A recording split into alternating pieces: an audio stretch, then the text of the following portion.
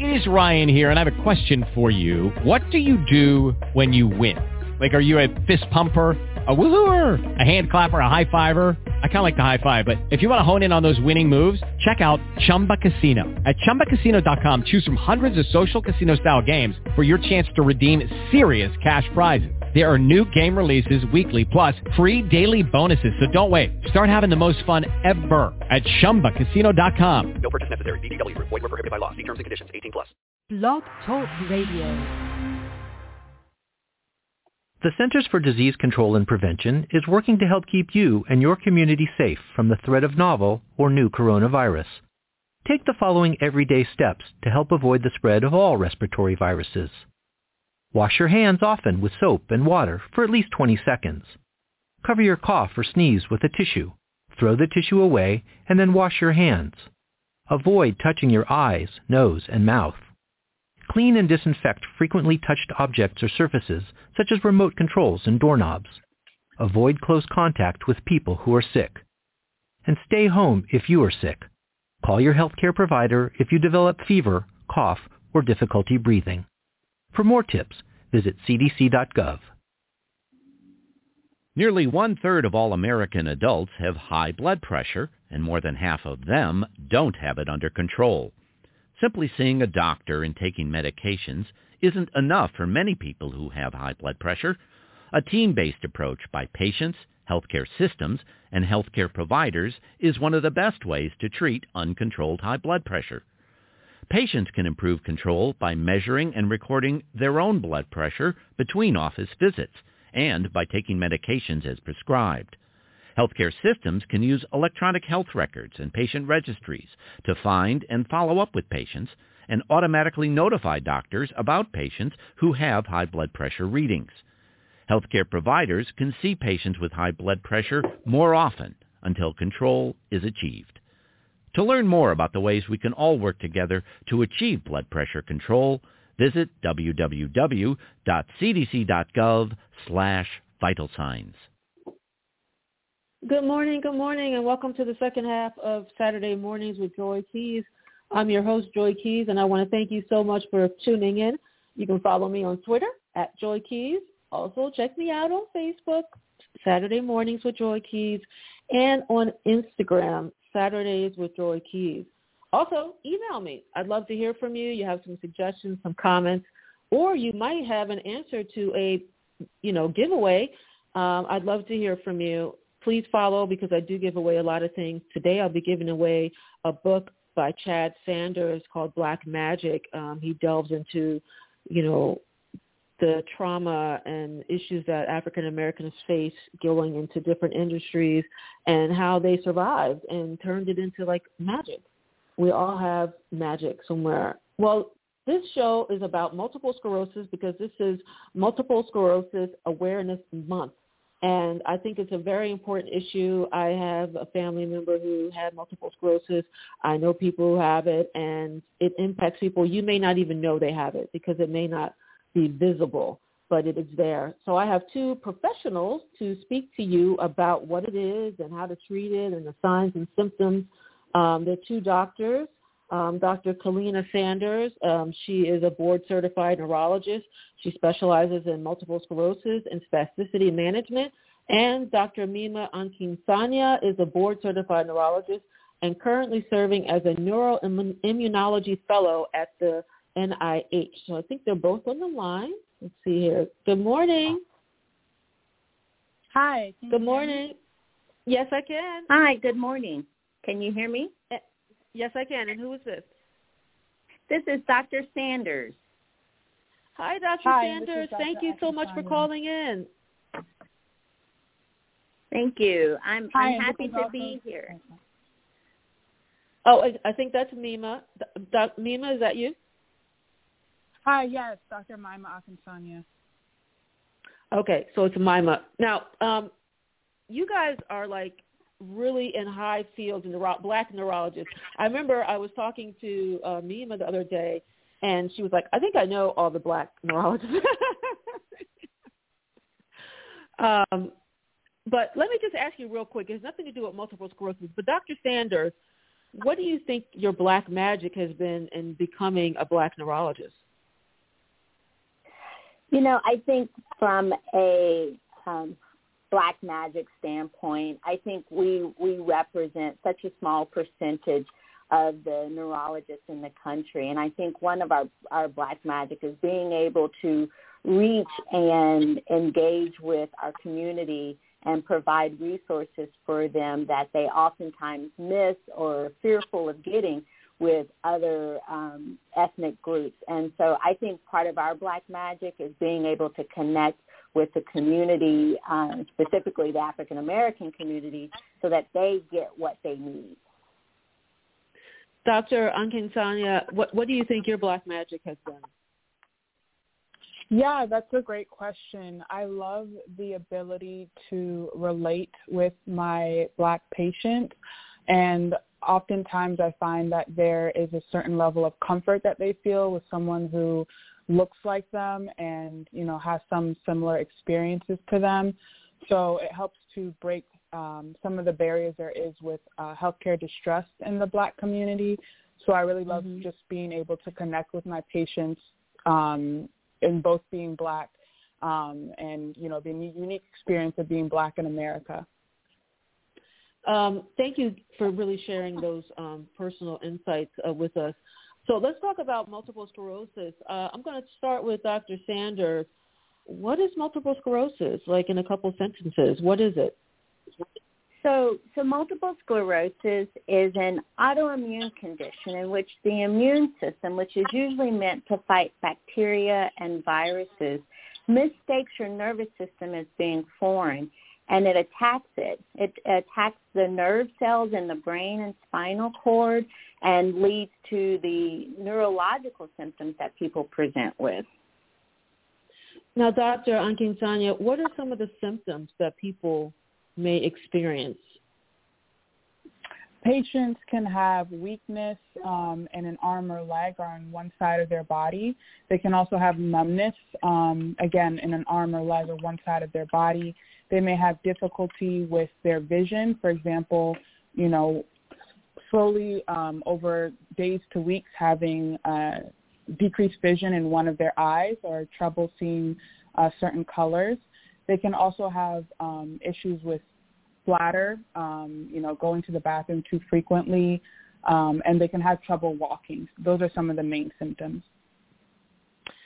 Doctor, I want to tell the audience, Dr. Sanders is here on behalf of the National Multiple Sclerosis Society, and Dr. Akinsanya is here.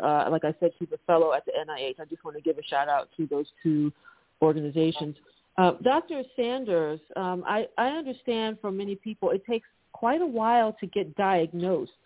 Why is that? Why does it take such a long time? Sometimes they may have to go to multiple doctors to get the right diagnosis. I think one of the biggest reasons why it's difficult to make the diagnosis is because it's not a uniform presentation. So there's a lot of variability in the way that people present. And so it makes it a little bit difficult to kind of boil it down to a single diagnosis. The other thing that's difficult is that we don't have truly one diagnostic tool that leads to the diagnosis. I will say, though, it is a clinical diagnosis, and so it takes the neurologist or the physician that's evaluating the patient to get the appropriate history and exam findings that tells us that this may be a possibility. Then we rely on imaging as one of our biggest tools to make the diagnosis. And so there are some people in whom their history is not 100% consistent, or their exam findings may not be revealing, or their imaging may not be as significant. And so it really does take using the right tools in the right clinical setting to reach that diagnosis. And also, it may take time for people to present fully as multiple sclerosis. So it may require additional events or new symptoms to occur for us to gather enough information to make that diagnosis. So it's difficult. Yeah, I've heard that story. It's also similar with lupus. Some people have problems getting diagnosed because of the symptoms varying and things. Dr. Akinsanya, there are different types of MS. It is not just like a blanket, prognosis, so to speak. Can you tell us about the different types, like relapsing, remitting, and secondary? Can you tell us about those different types of multiple sclerosis? Yes.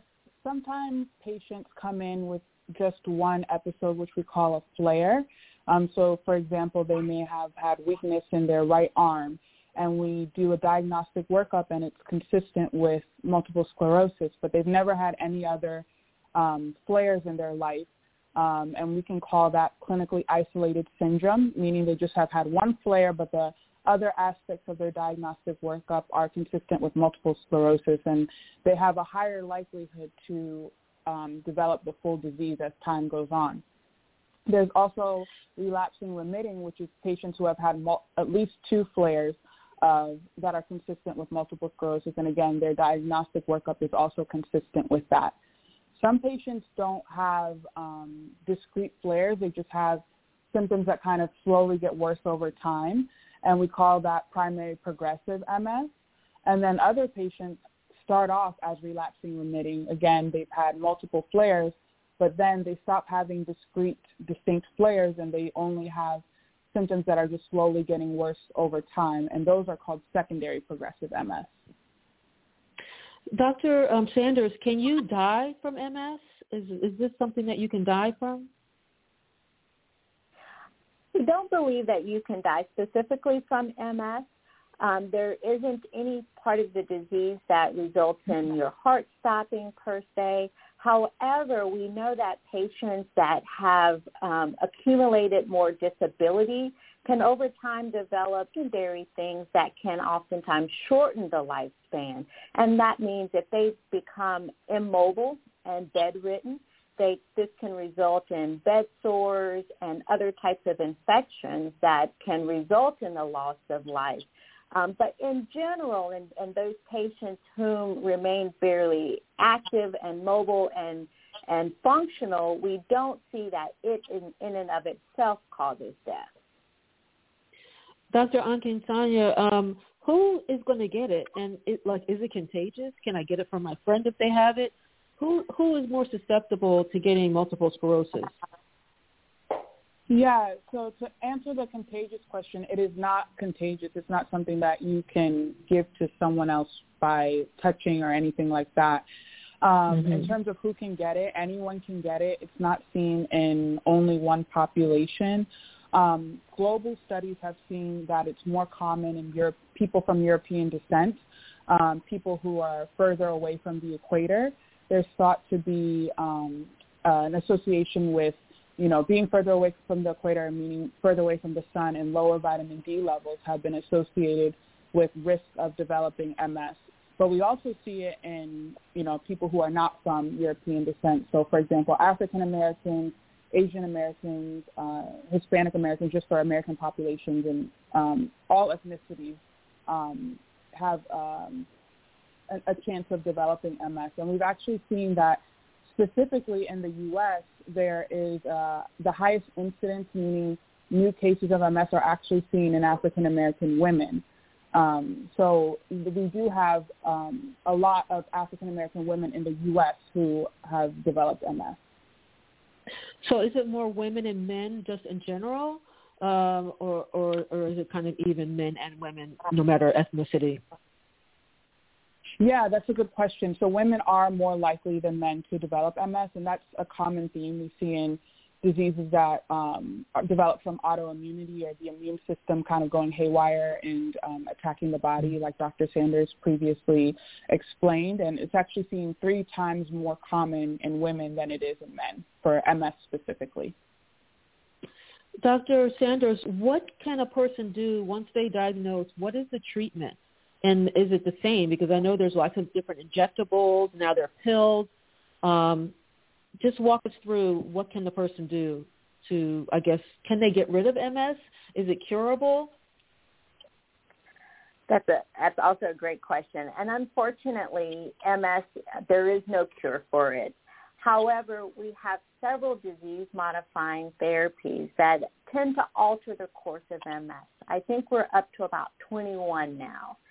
Wow. And so when a person is diagnosed with MS, and I discuss treatment options for them, I really discuss two different ways in which we can treat MS. So one is the disease-modifying therapies that I just mentioned, and then the other is symptomatic therapies, and that would also include lifestyle modifications.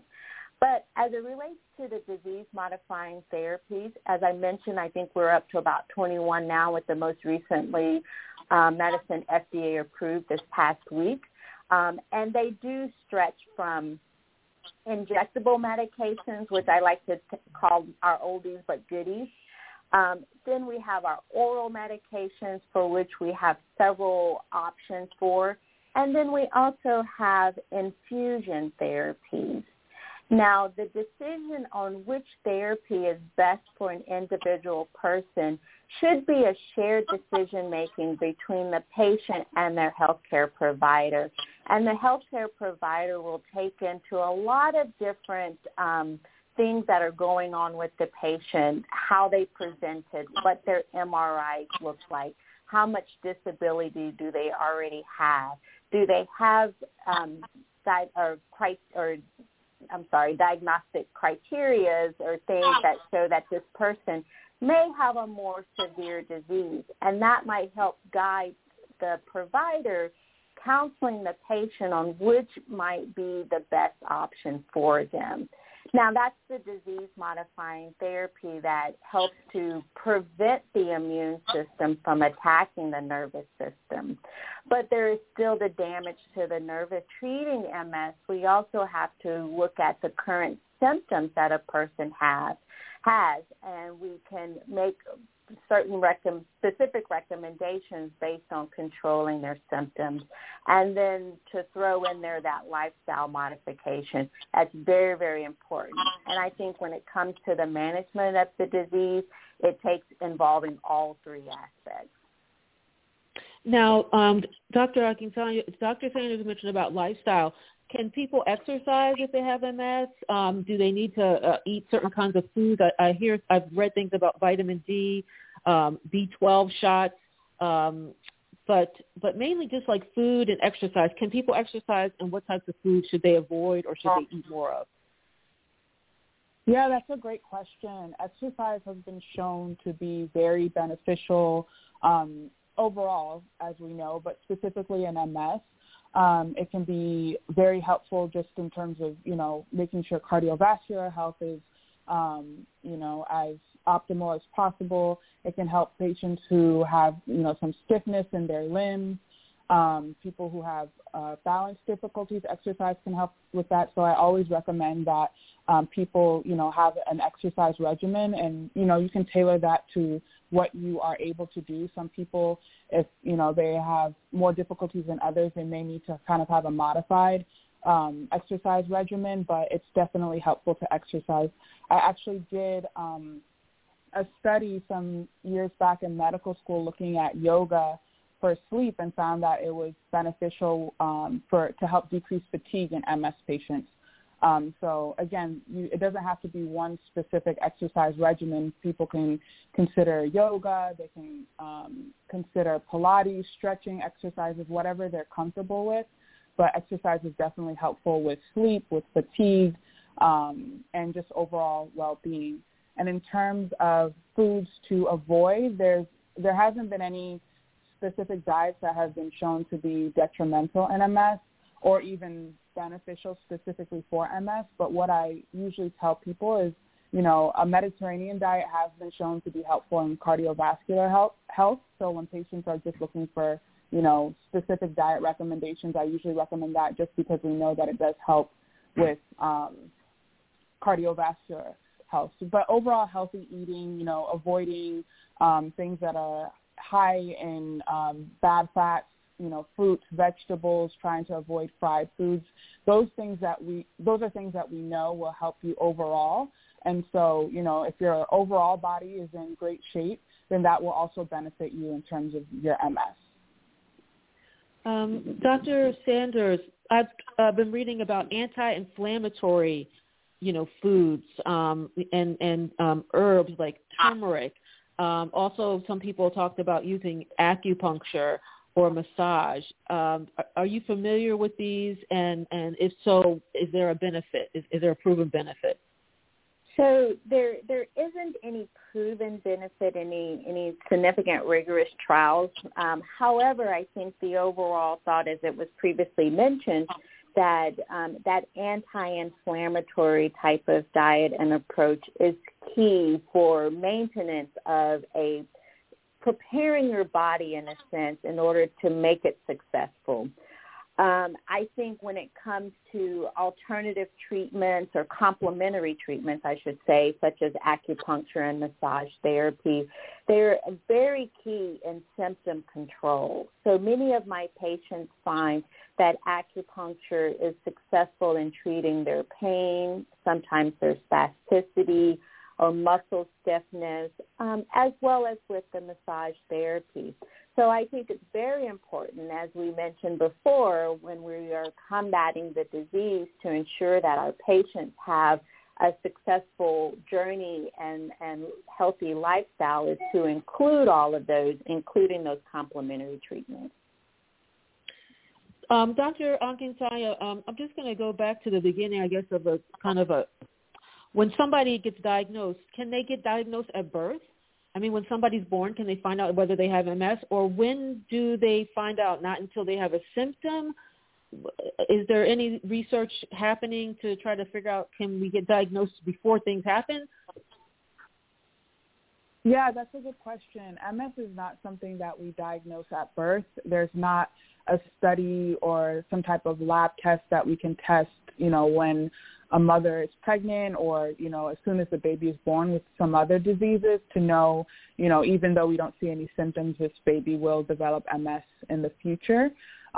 There are some children who are diagnosed with MS, who are very young, but we need to see symptoms that are consistent with MS and, MRI or imaging findings or findings in the blood or in the spinal fluid that also are consistent with MS as well. In terms of how people can get it, it's thought to be multiple things that contribute to it. We don't have currently an answer specifically of this is the one thing that causes MS, and it probably isn't one thing. It's probably, again, multiple things kind of working together.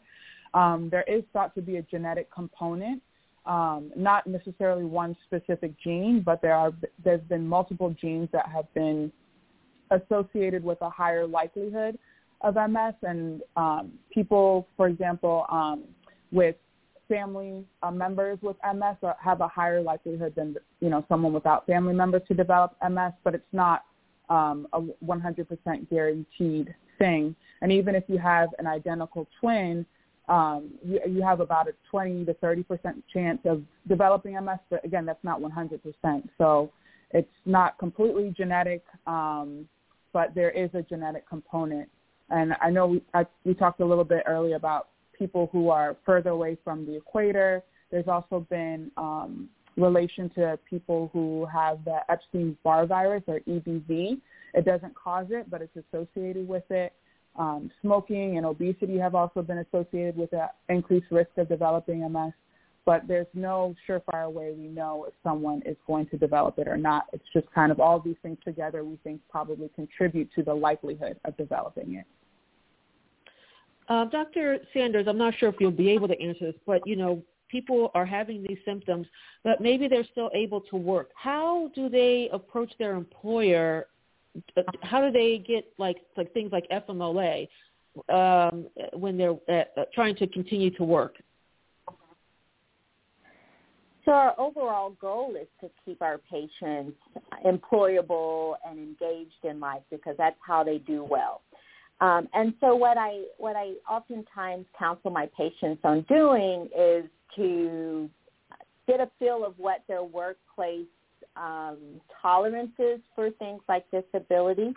But I encourage them to talk with their HR department and then to ask for things like Family Medical Leave Act, which helps to protect their job should they need to be absent. And then we are obviously willing to complete that paperwork so that they are protected within the workplace. The other thing that we also look to or strive to do is to have appropriate accommodations for them. So there may be things that they can do within the workplace to ensure that they remain employable. So we work on an individual basis depending on what their specific needs are. But we definitely do encourage our patients to remain engaged in society as long as they can.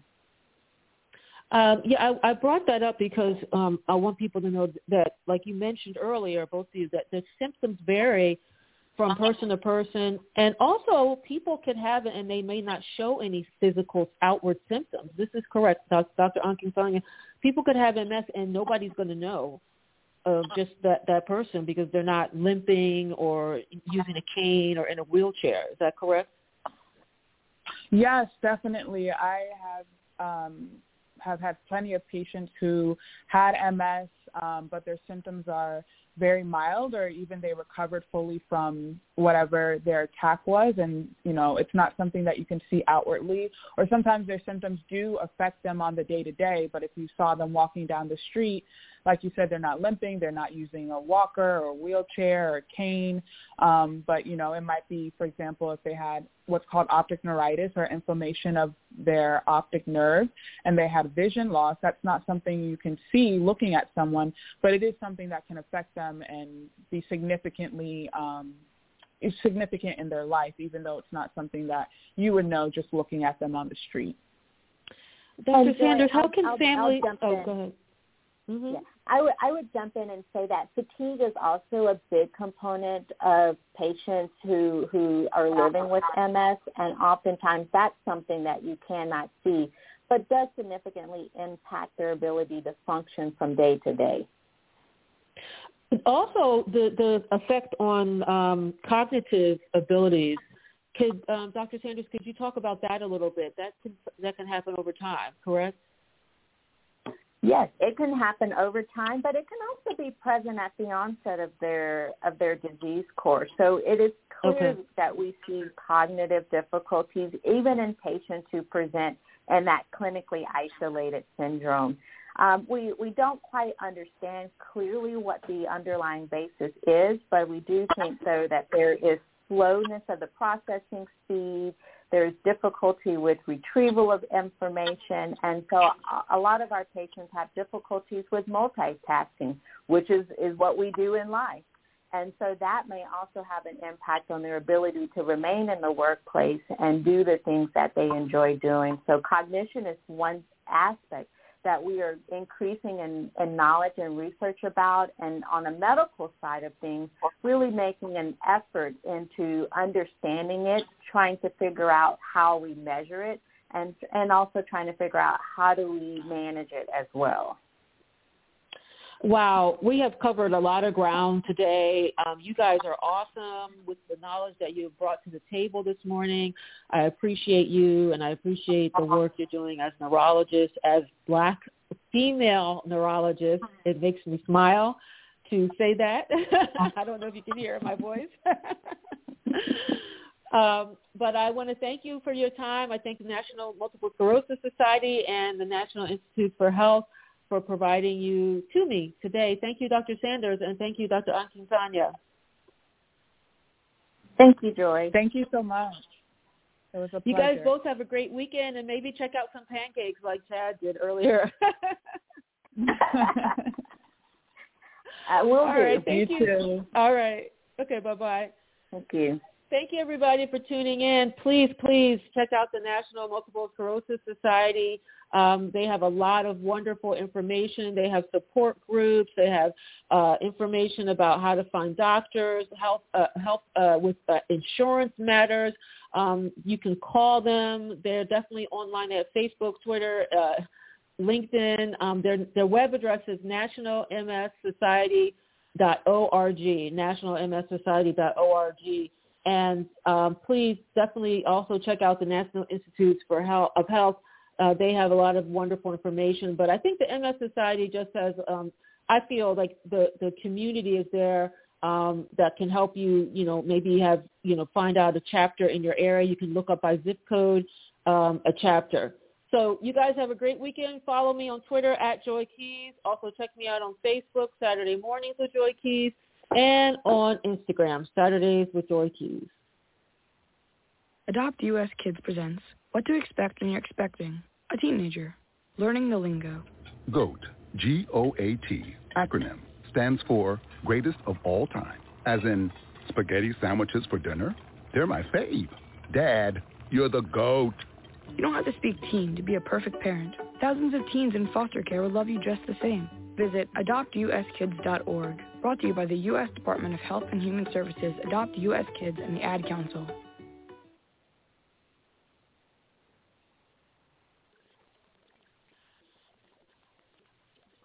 Hello, it is Ryan, and I was on a flight the other day playing one of my favorite social spin slot games on ChumbaCasino.com. I looked over at the person sitting next to me, and you know what they were doing? They were also playing Chumba Casino. Coincidence? I think not. Everybody's loving having fun with it. Chumba Casino is home to hundreds of casino-style games that you can play for free anytime, anywhere, even at 30,000 feet. So sign up now at ChumbaCasino.com to claim your free welcome bonus. That's ChumbaCasino.com and live the Chumba life. No purchase necessary. VGW. Void where prohibited by law. See terms and conditions. 18+.